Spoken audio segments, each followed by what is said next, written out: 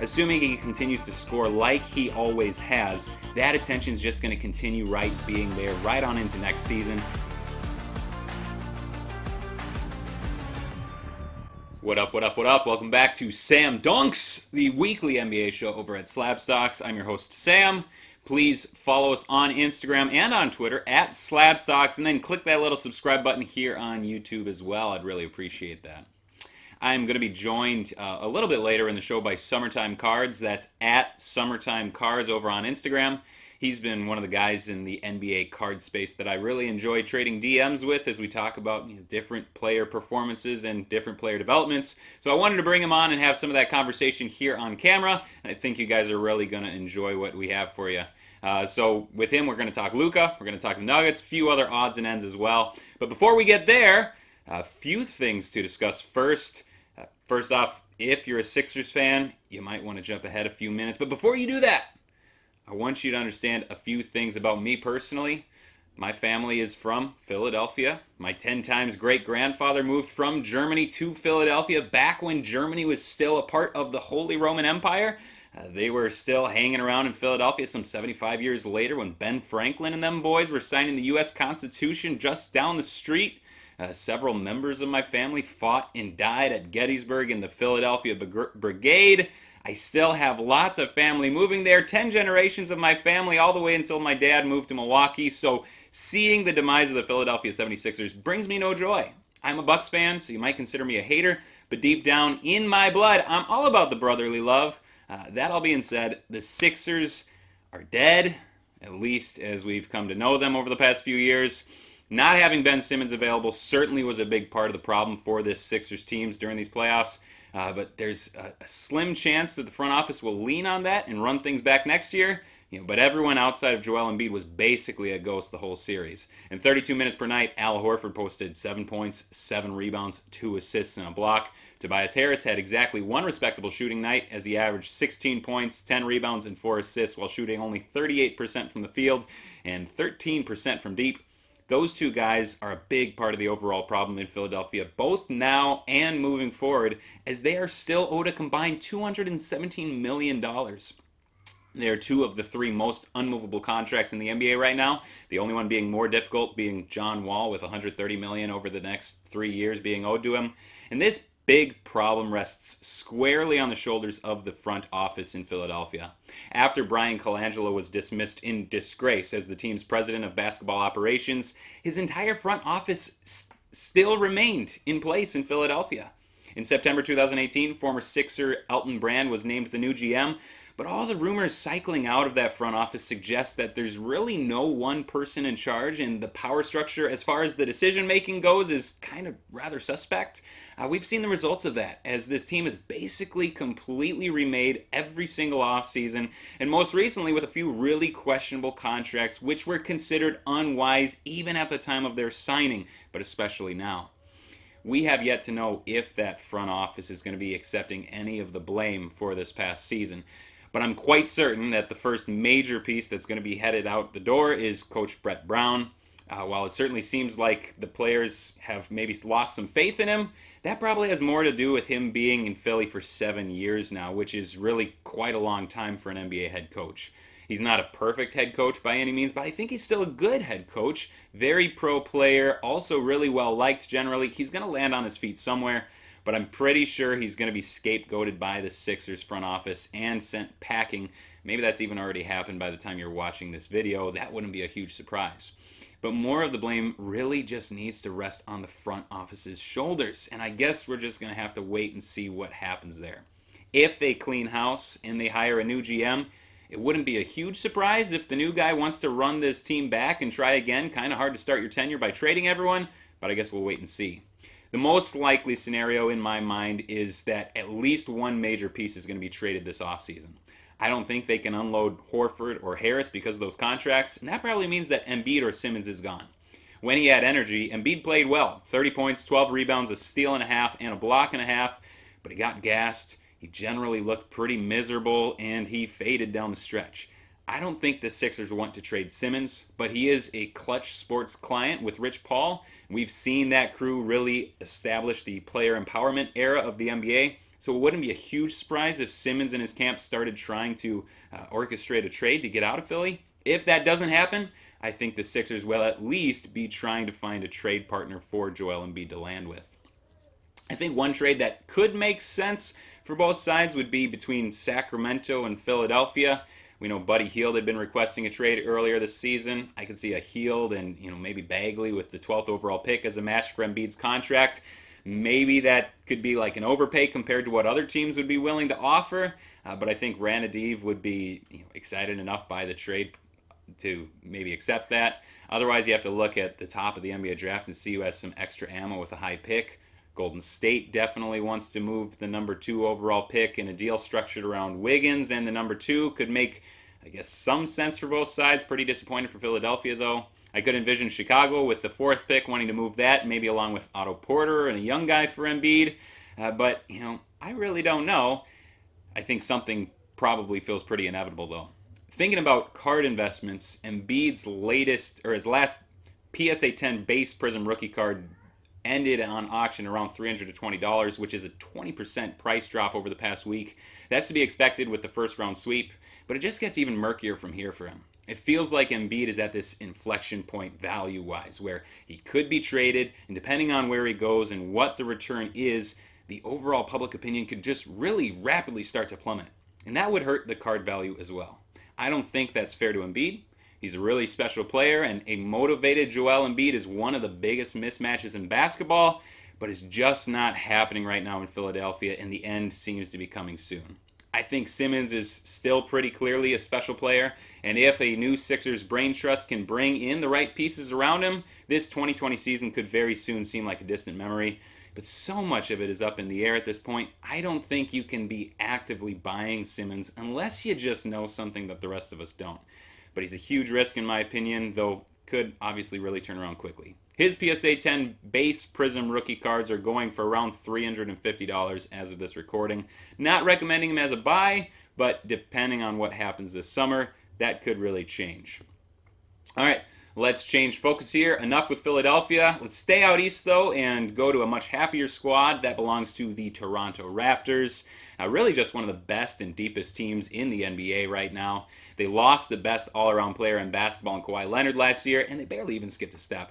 Of course, any Canadian will tell you that they've been ignored all season, and I think that's generally got some truth to it. And it might just be my impression, but it really feels like they've still been flying under the radar during the first round of these playoffs, although that's probably because they were playing against a very lackluster Brooklyn Nets team. They swept them while only appearing in primetime once. That was in the 150-point performance just Sunday evening, which is yesterday. It's Monday as I'm recording this. A number of good player performances. Siakam was his usual solid self on both ends of the floor, although the shooting was a little bit off, but he ended the series with 21 points, 8 rebounds, 5 assists, and a steal. Only shot 42% from the field and 29% from 3. Law of averages says you gotta expect both of those numbers to bounce back up moving forward. Fred VanVleet returned to being the best shooter alive in the playoffs. He hit 56% of his threes and 53% of all of his field goal attempts. Went for 21 points, 4 rebounds, 8 assists, and a steal and a half. Law of averages says those percentages should drop, but we found that the law of averages does not apply to playoff Fred VanVleet. Now, the Raptors being overlooked thus far is not going to last any longer because the next series is against the Boston Celtics. That should be the best playoff series of the next round, and it's certain to get a ton of national attention. This is a good Celtics team, but I do expect the Raptors to ultimately win the series. Boston did take the season series at 3-1, but Siakam did only appear in 2 of those games. A full-strength Raptors team, assuming that Kyle Lowry comes back soon from that bum ankle, probably going to be a little bit too much for the Celtics over the course of a 7-game series, in my opinion. If that's the case, I think a guy like Siakam could see this playoff bubble boost that we've seen with some of these other players. His PSA 10 Prism base rookie cards are going for around $800 lately, and a high-profile series victory over the Celtics could certainly give that a quick boost. Anunoby, Terrence Davis, those are some of the other players that could clearly benefit. Terrence Davis is one of those chosen few that received a Prism update card in the newest Chronicles release. Again, Panini Chronicles is just another Panini set release, but in the set, they did a special print run that they did for the first time. They're calling it Prism Update. basically just getting some of the originally overlooked rookies and then high-profile free agent acquisitions new Prism cards, either to get them a Prism rookie card, like in Terrence Davis's case, or a card in their new jersey, like with Kawhi Leonard and Anthony Davis. Terrence Davis was one of the best rookies in the NBA after going undrafted. His Prism Update base rookies going for around $30, and some of his Silver Update rookies have gone for around $175 or so. I wouldn't expect him to get over 20 minutes a game, most likely, over the next series. So not an urgent buy, in my opinion, but a generally nice player moving forward. Of course, all the same rules apply to the other side of the ball. The Celtics in the high-profile series should benefit as well, primarily between Jason Tatum and Jaylen Brown. Tatum's base Prism PSA 10 graded rookies are auctioning around $1,000 at the moment. Jaylen Brown's are just about half of that, going for a little over $500 at the moment. And that could all change in a hurry if the Celtics win the series. But both of them, still really good long-term investments, even if they do lose this time around to the Raptors. Last up, before our interview with Summertime Cards, we got to talk about Donovan Mitchell. He's led the Jazz to a 3-1 series lead over the Nuggets, averaging an astonishing 40 points, 5 rebounds, and 6 assists while shooting 56% from the field and 51% from deep. Definitely taken a leap since the NBA layoff, and his profile as a player has seen a rapid rise as well. He's always been the guy who can score ever since his rookie year, but the question was always whether he could actually make his teammates better or whether he was just kind of a chucker out there. Well, he certainly raised the overall quality of this Jazz team of late. A true shooting percentage of 74% will definitely make any team look good. Offensive rating of 147 when he's on the court. Still a poor defensive rating, 126, but clearly a good overall net rating through the playoffs so far. The shooting isn't going to stay there long term, but he's currently clearly feeling it. I wouldn't bet against him continuing this hot streak at least into the next round, assuming they finish off this series against the Nuggets. The Nuggets are very ill-equipped to face him. Missing Will Barton and Gary Harris removes 2 of the better Nuggets perimeter defenders that can match up against a guy like Mitchell. And so Mitchell has absolutely feasted. It should be no surprise to us. Depending on what happens in the Clippers-Mavericks series, a matchup against the Clippers might bring him back down to earth, especially if Patrick Beverley returns to health. But these playoffs have really just put Mitchell on, the center stage nationally. Assuming he continues to score like he always has, that attention is just going to continue being there right on into next season, which means that the market will continue to follow him. His PSA 10 base Prism rookie cards are going just a bit north of Jaylen Brown's at the moment, most recently going on accepted offers at $570, which is just a 50% increase over the past couple of weeks. Even as the shooting inevitably cools, he's still going to be a good investment moving forward. Just an incredibly gifted scorer, both as a shooter, creating his own shots, as well as a very under-control driver, and he's really raised his assist percentage over the past month, and I expect those improvements to continue. Good stuff coming out of the Donovan Mitchell camp. All right, let's get Summertime Cards in here, and we're going to talk some more playoff basketball. All right, guys, I'm here with Anthony over at Summertime Cards. You can follow him on Instagram, and it's right there, at Summertime Cards. Anthony, I already know a little bit about you from having traded DMs with you over the past several months, but why don't you tell the listeners who you are, what your background in NBA is, and what you've been going on lately. Yep. Okay. So thanks for having me on. It's an honor to be on the show. I've always watched all these episodes from the beginning. But a little background on myself. I've been wagering on sports since I was 17 years old. I'm 33 now. So for 16 years, I've been doing it professionally for the better half of the last 12 years. When coronavirus hit, though, I was trying to think of ways to make a little bit of money, and I was doing pretty well with sports cards. While the NBA season was going on, I was like mixing it in because I've always been into sports cards. It's something that I've always had a passion for. Sure. Yeah. And a lot of it was kind of like by accident. I went to the National last year, and I just bought a couple of cards that I liked. I bought a Luka Doncic 2018 Prism PSA 10 and a Patrick Mahomes 2017 Prism PSA 10. Just because I liked it. I had a partner who lived in Chicago, so I visited. I went to the National, got those. I saw the incredible explosion in value. I then was picking up stuff here and there of players that I like, Trae Young being one of them. Saw the incredible gains that was making. Decided that, this could be something very lucrative, something that I enjoy doing. I do collect. This is not all just about turning a profit. So there's a lot of stuff that I keep. But yeah, during coronavirus, there was no games. I couldn't wager on anything. So I started really getting into sports cards, and I kind of just like fell into it and have been doing it now for like 4 months, like pretty seriously buying a lot. Well, you certainly picked a good time to get into it. You know, you've seen this explosion, over the past 6 months, and I'm sure I know from following you on Instagram and seeing what you've been getting and the flips you've been making, you've been doing good. So congratulations on all that. Thanks.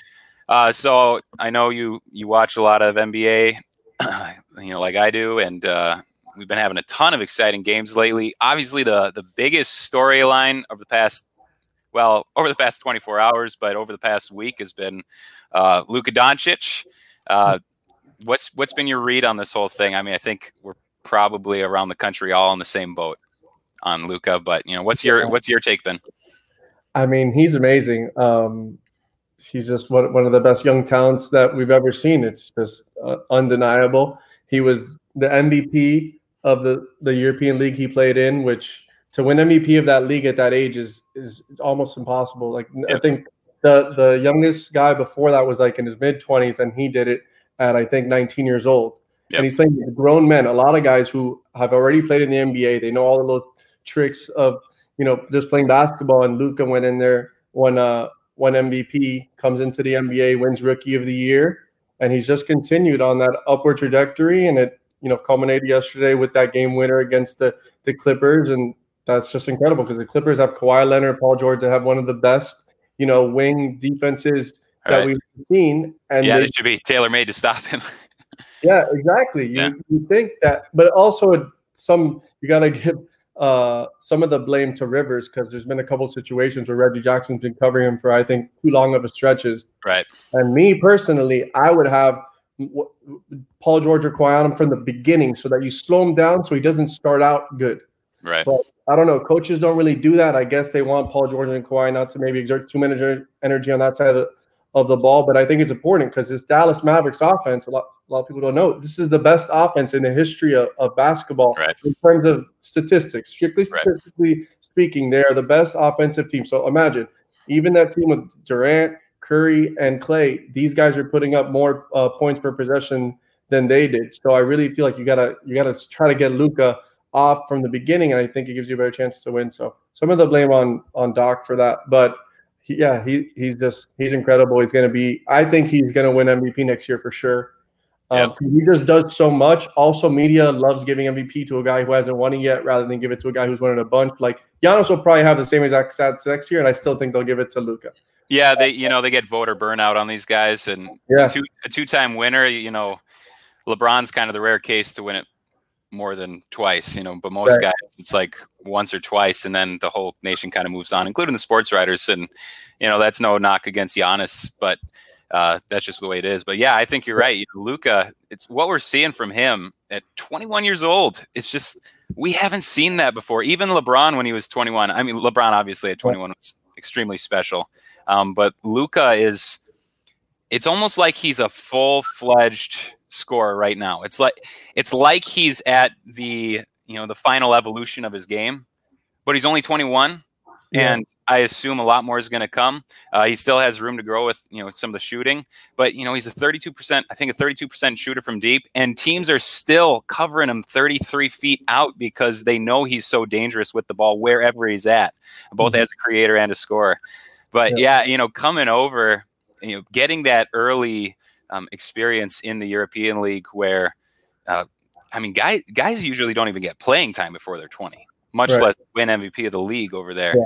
So it's like going back to the draft stuff right now. We've been having all this, retconning of the everyone's draft opinions of him. And, for me, it's like when I follow drafts, I just scout the scouting reports. So, I don't actually watch these guys. I certainly wasn't watching a ton of Luka tape, but it's like at the time I was like, could be good. But I wasn't expecting 2 years in to be a top 5 NBA player. And then he's a top 5 NBA player, right? I mean, top 5 to 8, but he's certainly probably right in there. Top 5. He's top 5 for sure. I mean, he impacts the game in so many ways. There's not many guys that impact the game. And he did it yesterday on a bum ankle. Yeah, people were saying, like, is he going to play the rest of the playoffs? Then the opposite happened. He ended up playing, and Porzingis didn't play. Yep. And he still was able to put the team on his back against a dang good Clippers team. It was that was amazing. Yeah, one of the fun things about his game is he does not need that athleticism.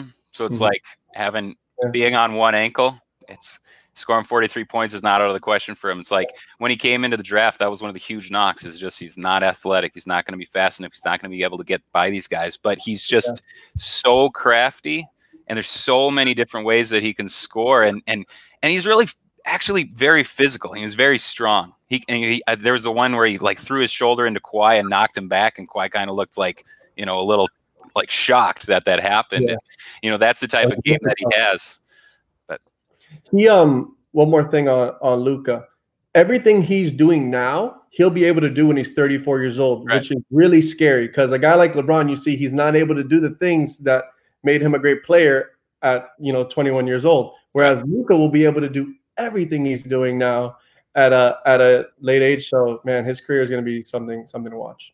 Yeah, and he's obviously been one of those guys whose card market is absolutely exploded to this point. But it is not out of the question that he's one of the top 10 players ever, when it's all said and done. He's on that trajectory, that LeBron, type of trajectory, the Larry Bird type of trajectory where, we see with LeBron year 16 or whatever he's in, any LeBron card you hit still has a ton of value to it. And I think that's where we're at with Luka.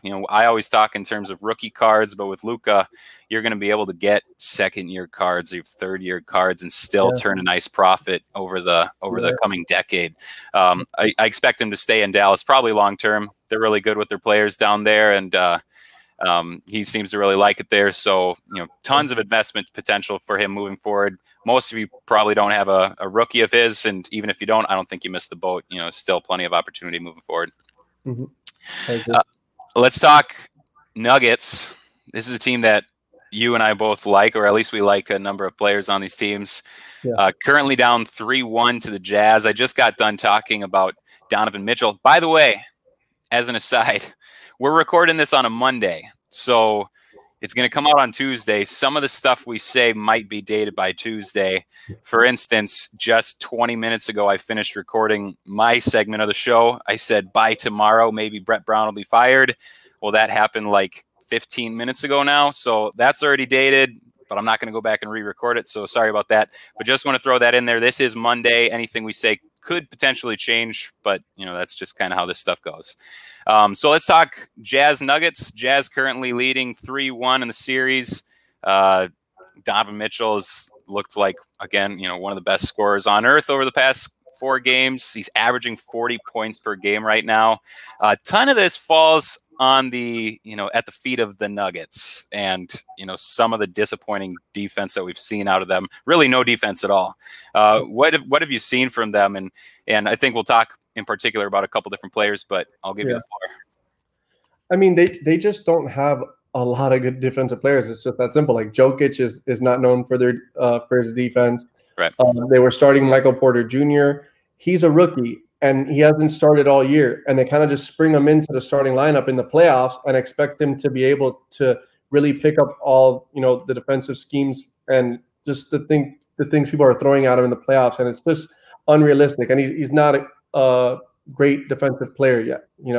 He's probably gonna have to work at it just to become decent, but that takes time. And Jamal Murray, not a great defensive player. Right. Gary Harris is probably one of the better defensive players, and he's been out for the most part. So it's just it's not too surprising. They're kind of getting exposed on that end of the basketball, and they can't really do much about it. And Utah's got a team with like a good amount of veterans, even though Donovan Mitchell, he's been in the league now it's his 3rd season, but they, Gobert, that core has been together now for a little bit of Ingles, Gobert, Royce O'Neal, and Mitchell. And they threw in Conley, he's the kind of guy who's going to kind of fit in easier than most because he's been in the league so long too. So they're just kind of exposing Denver's weaknesses on defense, and they have a lot. Yeah, it really hurts Denver, particularly against Mitchell, to not have like Will Barton or Gary Harris. And Gary Harris's best years are behind him, but he's still a good, impactful defensive player. And Will Barton's, he's good on both sides of the ball. Mm-hmm. You know, series would look a lot different if the Nuggets had a competent wing out there at the moment, and they just really don't have that. Michael Porter Jr., you know, you mentioned him. He was getting targeted. You know, they were attacking him in particular. They knew that he wasn't going to be stopping anything. You know, there's been a ton of building hype behind him, and I know that you and I both really believe in that hype. I think it wouldn't be a huge surprise if we saw a cooling off period on him, just reputationally, due to the way he's been exposed these playoffs against the Jazz. How do you feel like he looks moving forward? Are you cooling off on him, or are you just as high on him as ever? No, I'm just as high. If anything, I'm actually higher on him just because he came into the starting lineup. And sometimes when a guy comes in, he's known for his offense. He's a scorer. That's what he is. The fact he's not good on defense, that means nothing to me. Stephen Curry wasn't good on defense. He's going straight to the Hall of Fame. He won MVP. You know, James Harden, straight to the Hall of Fame, playing no defense, those guys. So the fact he's not so great on defense, that really doesn't bother me. I actually think he's going to end up being okay on defense just because of his length. When you're 7 feet tall, it helps you a lot with that length. You know, Kevin Durant wasn't the greatest defender, but his length, you know, over the years, he got a lot better. And actually now I thought he was one of the best defenders. I still think he's one of the best defenders. Right. So with Porter, he came into the starting lineup and was scoring at will in a lot of these games before the playoffs. I think in the playoffs he had one real good game with 20 plus. So no, I think that this guy's a rookie. I don't know what people are really expecting from him, but he's shown so many, you know, flashes and great games that I've seen enough. I'm more convinced than ever that he's going to be a big part of that team. And next year he's going to start. I know that people are going to think, oh, they just sent him to the bench. Like, that's it. They tried it. It didn't work. But no, I think next year for sure he's going to start because Millsap's contract expires and I do not see them re-signing him. And Porter's too much of a talent not to have in. They're going to just have to work around, you know, his defensive flaws. And I think that they will. And I think he'll get better. And yeah, he's I think he's going to be one of the best scorers in a couple of years. Yeah, you know, funny you mentioned Kevin Durant, and you keep hearing that comparison getting thrown around for him, but it's just the way he scores and the way he shoots it, and his approach to the offensive side of the ball is really so reminiscent of Kevin Durant. And it's like, I mean, he's so young. He grew up watching Kevin Durant. I wouldn't be surprised if he was going out in the driveway and recreating his shots and going on YouTube and checking out every Kevin Durant highlight and taking notes. You know, that's just the type of offensive scorer he is. And yeah, it's his second year in the league. It's really his rookie season, and really he barely had any time, you know, this season to really get acclimated. And that's kind of Mike Malone's coaching philosophy, is he doesn't just hand minutes to rookies. He really kind of makes them earn it on the defensive side of the ball. Well, Michael Porter Jr. wasn't going to be doing that. Some of the injuries maybe kind of helped get him all this extra playing time in the playoffs that we've seen. So that's been great. It's not a huge surprise that he's been struggling on defense. Most rookies do, especially in the situation that he's in. But yeah, moving forward, you know, what are the Nuggets going to do? They're three cornerstones, and you know, Murray's been looking really good. Obviously, MPJ and Jokic, hopefully they're both there long term together. I think that's a good core. They're going to need to find some defense, you know, at the shooting guard position, at the power forward positions. Like, if they could somehow get Drew Holiday onto that team, you know, that would really help things out. There's different players that you could plug in that would fit really nicely. They're just going to have to figure that out. But I'm really hoping that they don't look to trade Michael Porter Jr. this offseason. I keep hearing him thrown around in all these talks, like, oh, Bradley Beal for Michael Porter Jr., you know, different things like that. And it's like, I just hope they don't do that. I hope they keep this core and see what happens. And really, the Nuggets have generally been, you know, pretty reticent to trade anyone. You know, they generally just compile all these assets and then just keep them and then let them deteriorate in value. So I would expect that to continue. And I still think the future of this team looks good. And, you know, minor setback for a major comeback. Yeah, I agree. I think that I don't think they're going to trade Michael Porter Jr., a guy who's like, he's got a 7'3" wingspan. It's just so hard to replace him. Beal's good, but Beal is so much older. He's like almost like 10 years older than him. Like that would be really, really foolish of them to do. Maybe if they were like so close to winning a title and getting a guy like Beal could be like the piece that gets you there, but he's not. So I think that, I don't see them making that move. If anything, they'd get rid of one of the, Murray or Jokic, I think, even before Porter, and like blow it up rather than trade Porter for Beal. I just don't see it. Yeah, I completely agree. So if everyone else starts panicking and cutting loose on Michael Porter Jr. and his prices start to plummet here, heading into the offseason, you still think he's a good buy? Oh, yeah. I'll be buying him. I think that what's going to happen is in the offseason, his prices are going to dip for sure, especially since they benched him. Right. And then as the next season starts, I think that there'll be chatter. They'll be asking, hey, what's the deal with Michael Porter Jr.? You guys, are you still going to bring him off the bench?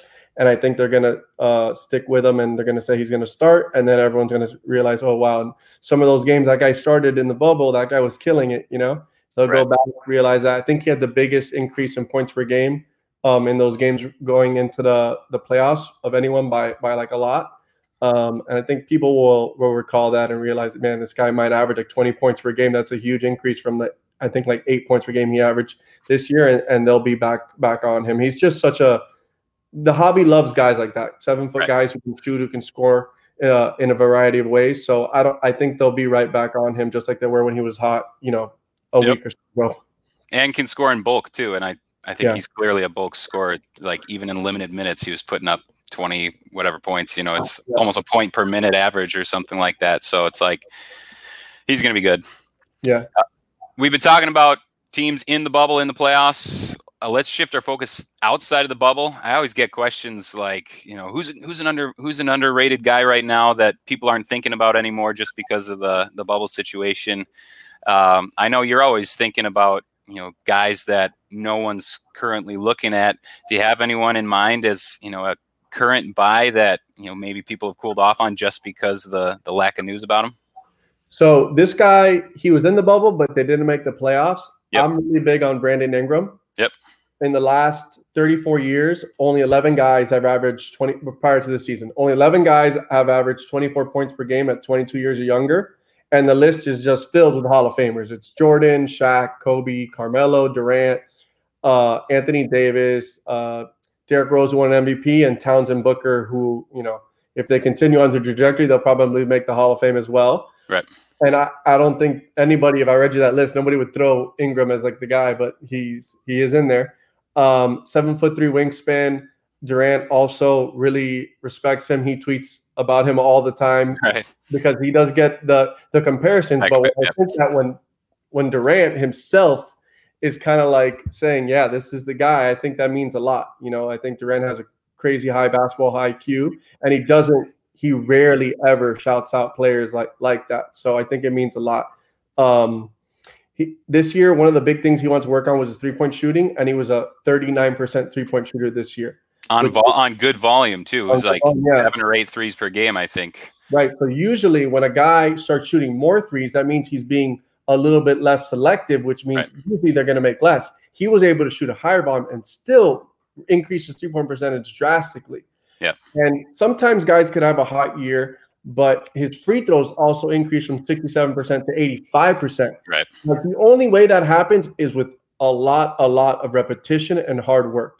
Yep. And JJ Redick said it on his podcast recently with Damian Lillard. He says that no one works as hard as Brandon Ingram, that he doesn't want to be good. He doesn't want to be great. He wants to be all time. And I think you've been seeing it. He went from 16 points per game a couple of years ago to 18 points per game, and now to 24 points per game. And I think that next year he makes one more leap. Now he's a complete megastar. And I think he will. He can slash. He's good in the post. He's good in transition. He can handle the ball, runs the floor, creates off the dribble. You can count on him to hit game winners because he can always get a good shot off. He's a way better passer than people think. If you watch him, there's a lot of games where he'll have a smaller defender on him and he'll get into the post, and your team kind of freaks out because they know this guy can just score right over him. And sometimes they'll double, and he's a willing passer. And I just think that he's cheap because he got when a guy is on a team and then gets traded, and a team like the Lakers who have so many fans, A lot of times that causes the prices to dip, and that's what you saw with Brandon Ingram. Also, his rise kind of has been maybe a little slower than people wanted because he was a rookie in 2016. But again, he's still only 22 years old. Right. And I think that, this guy is just a stud. I think that he's going to be one of the best scorers as well for a long time. He's just very hard to defend. In the playoffs, I feel like he'll exceed expectations too, because he's like the perfect guy for the playoffs. Yeah. Certain guys, they need to be spoon-fed the ball. Like, let's say, like a Chris Middleton, for instance. You can't just give Chris Middleton the ball and say, hey, go get me a bucket. Right. A lot of times he needs to get it in the flow of the offense. They have to run a play for him, which when teams, they know all your plays you're running in your playoffs, it's much harder to score in that way, whereas Brandon Ingram can kind of create on the fly. He's more creative in that manner. And his prices have dipped. His Prism at one point he did have a couple of good games in the bubble, and his prices kind of spiked up to $80 for his Prism rookie.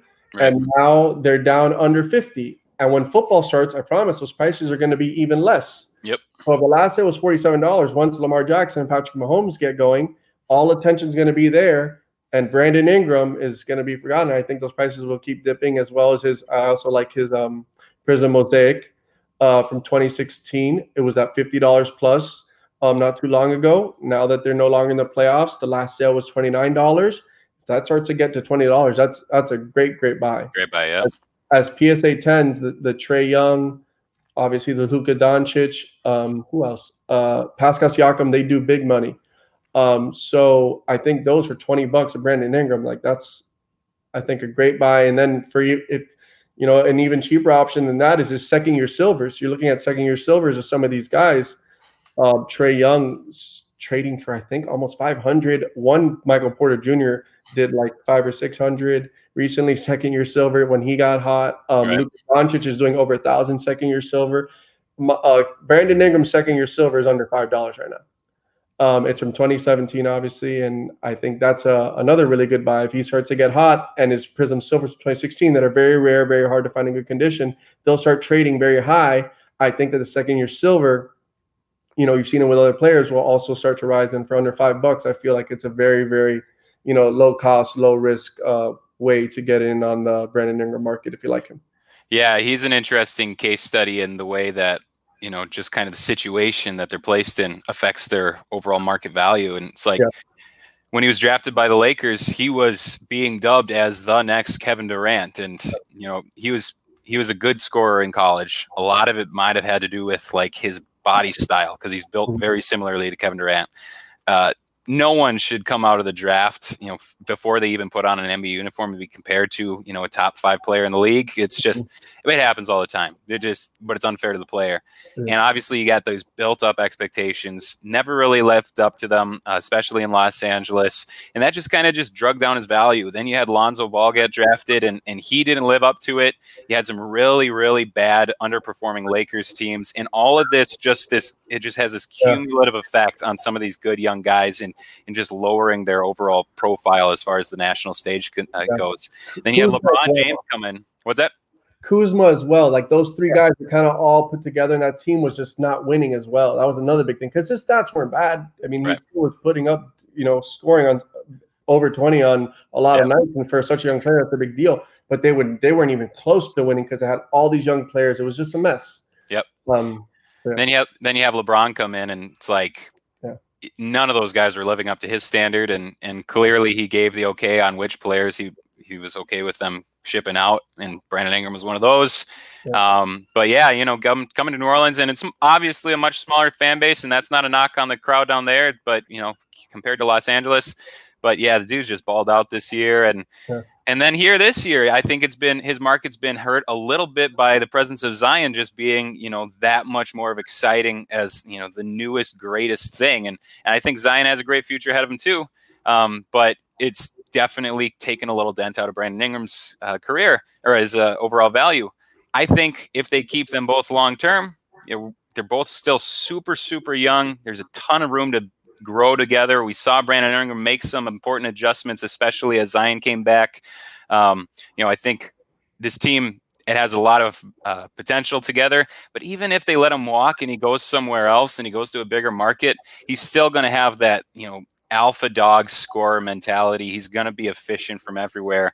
And I think generally moving forward, he's still a great investment. And, looking at some of those other areas than just like the Prism rookie or the Prism Silver rookie, it's a great opportunity for anyone that's interested in buying a maybe currently undervalued type of player. Yeah. I also think that the Zion, in a way, maybe this year it hurt him a little bit. But I think that there will be so much excitement surrounding that New Orleans team as a whole, just because no one thought they would even be in the bubble or contending for the playoffs, and they did. And their expectations are such that I think they can actually meet them next year. Sometimes teams get unrealistic expectations, whereas with New Orleans making the playoffs is something that they can, I think they can do next year. And I think that also Zion prices will be crazy high. So if you want to get in on the the hot new New Orleans team, I think Brandon Ingram might benefit from that as well. Because you're talking probably Zion will be back selling for $200 as Prism once the season starts, and Ingram will be a quarter of the price. So right. I still think that in a way Zion could help his prices to an extent, and it helps that Zion probably won't be hitting the game winners on that team. It will always be Ingram. Right. Yep. Being the go-to guy at the end of the game. So that'll help. Zion will have the crazy big stat line, and Ingram might score a little bit less, but he may hit the big key clutch shots, and that matters, and the hobby takes note of those things. Yeah, I certainly think, whoever the one is hitting the buzzer beater on SportsCenter in the morning, that's the guy that a pretty large, percentage of investors are going to be seeing. So yeah, I think he's positioned great, and hopefully moving forward they continue to grow together, and it's a lot of good things coming out of New Orleans. Yep.